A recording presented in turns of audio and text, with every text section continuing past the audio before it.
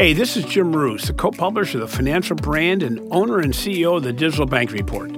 Today, I'm at the Financial Brand Forum in Las Vegas, and I'm joined by Jeffrey Haslett, former CMO of Kodak.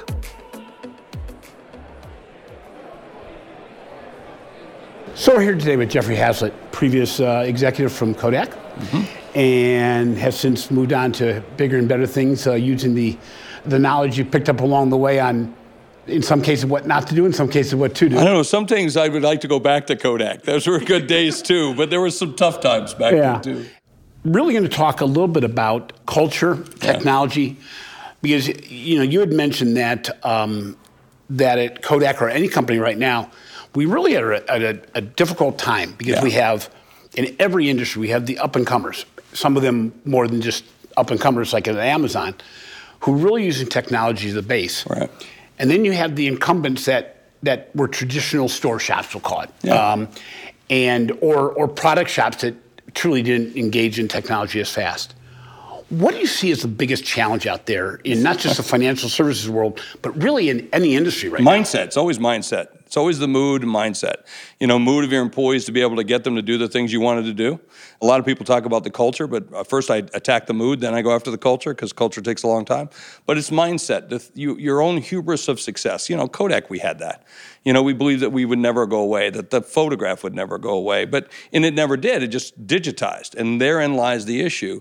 All these up-and-coming, young upstarts or Turks, men or women, are really from a digital age. And so who would have thought 10 years ago that, I would have said to you that you're going to let someone rent your house and they're going to send naked on your couch, right?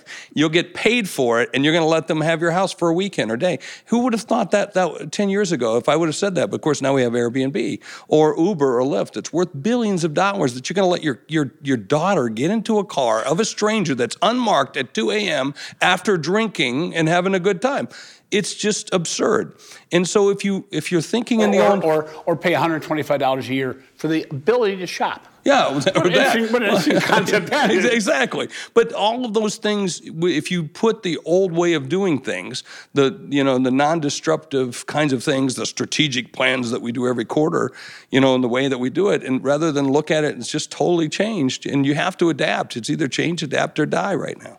Well, it's interesting because the banking industry, obviously, as you mentioned, you can get into a complacency mode because number one, nothing's broken. I mean, the industry nothing's broken, and you got the money. Right, and they're making good money. Yeah, either artificially or through regular. But they could be making a lot more, and they could be serving the customer, and that's the problem with a lot of institutions. Whether we talk about financial institutions or most businesses, we get into the thing of I got to do it this way because that's the way we do it, or it meets our systems, rather than flipping it around and saying, no, this is how we're going to do business.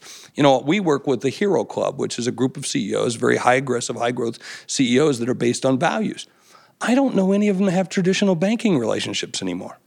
We're using OnDeck. We're using Lending Point. We're using, FinTech company. PayPal. I mean, you can use small business. But even then, even merchant accounts, we're doing so much so fast that they're getting their accounts shut down because they're selling so much so fast that they think it's fake, and it's not fake. So the rules don't apply, and so you have to adapt. You have to be quicker, and that's what everybody has to. You have to kind of just flip it around and say, okay, stop what we were thinking.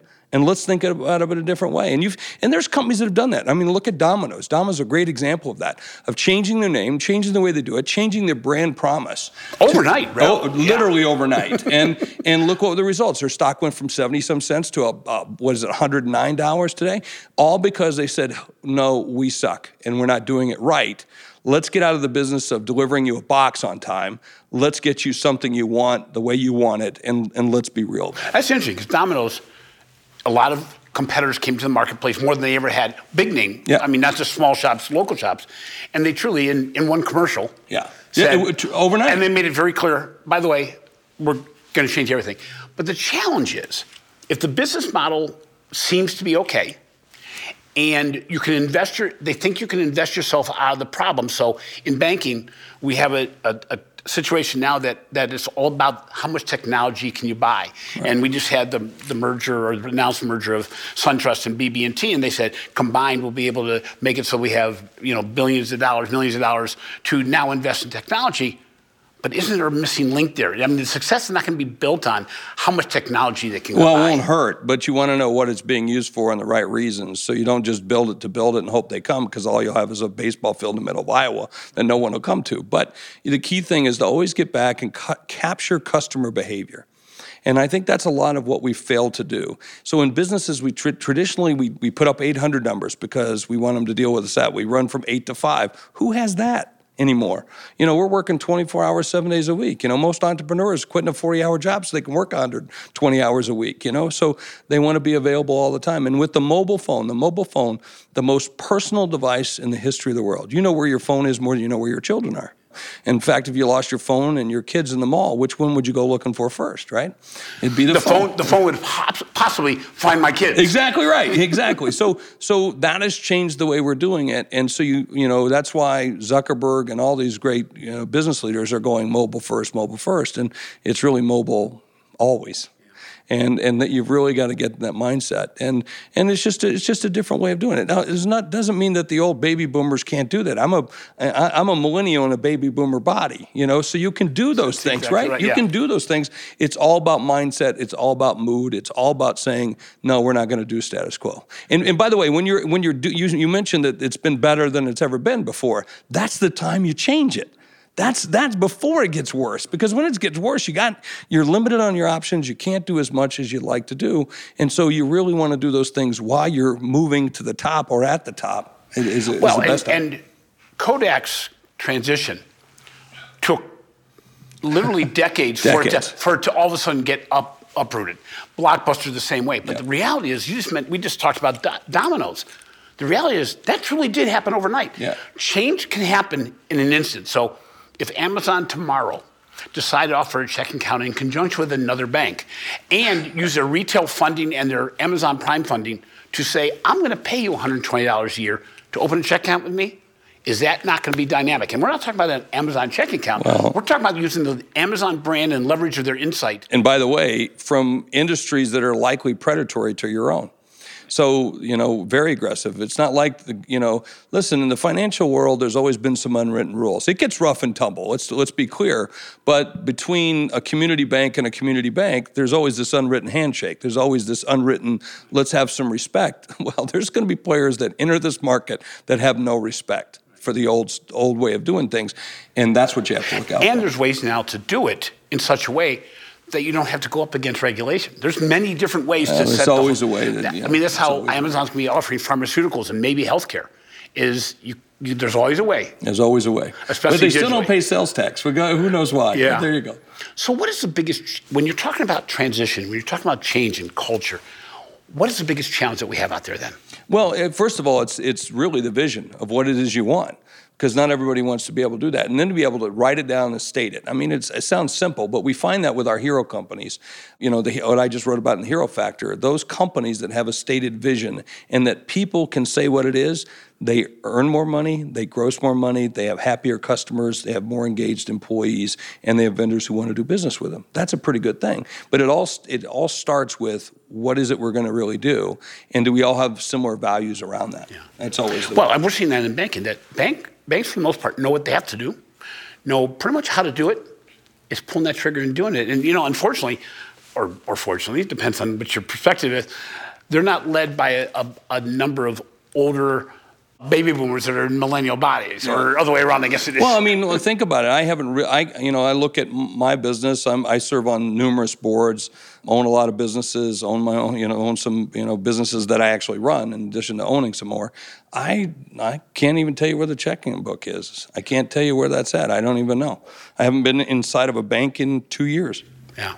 My only reason for getting a bank recently has been not necessarily to complain, but something's happened that they don't get it. And you go, or I need a notary. This way. Yeah. Or something like that. I mean, that's typically what you see. Or when I say I don't go to a bank, I run in and get an ATM machine, right? I mean, that's what I'm always doing. And they count as a branch transaction. You're going, but even then, a little wrong. I flew here today with no cash in my pocket. Zero. No cash. It's amazing how you can go. I've gone weeks on a trip overseas and never picked out the wallet except, once in a while for a card, but usually it's all phone-based. Yeah. But you think about that. Yeah, phone or you don't card-based. You don't even need your wallet. Not about not needing cash. You don't need your wallet. They said that 72% of the retailers in the United States now accept Apple Pay. You don't have to think about where you go anymore. Yeah. It's everywhere. Just got to load it. So what was the biggest takeaway of your book and the Hero Factor? The really biggest thing that we saw was pick a side. Pick a side. I don't care what it is you want to be, but be it. Whether you want to be a wannabe, whether you want to be a do-gooder, whether you want to be an asshat, whether you want to be a hero company, a good co, or even an operational excellence kind of company. A bottom line, the key thing is to pick a side. Don't tell me you're an operational excellence company with hero values. It's not the same thing. You're going to lay people off. You're going to do things. You're going to put profit over people, as opposed to a hero company that puts people over profit. And the reality is, the people are now driving the ship. Oh yeah, without question. Thank you very much, Jeffrey. Appreciate the time. And I'm glad you can make it here to the Financial Brand Forum and able to see you again. It's awesome to come. Thank you. Thank you.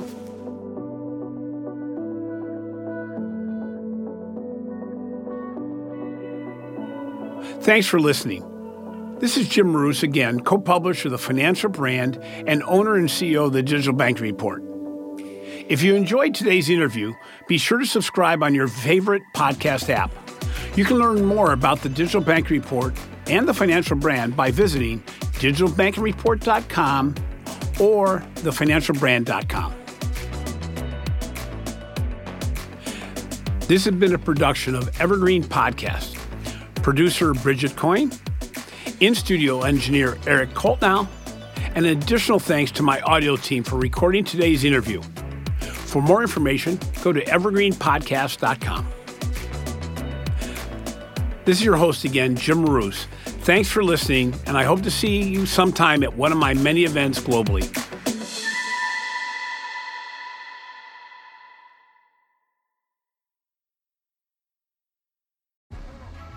We'd never admit it, but deep down, we all get at least some pleasure from bad things happening to somebody we don't like.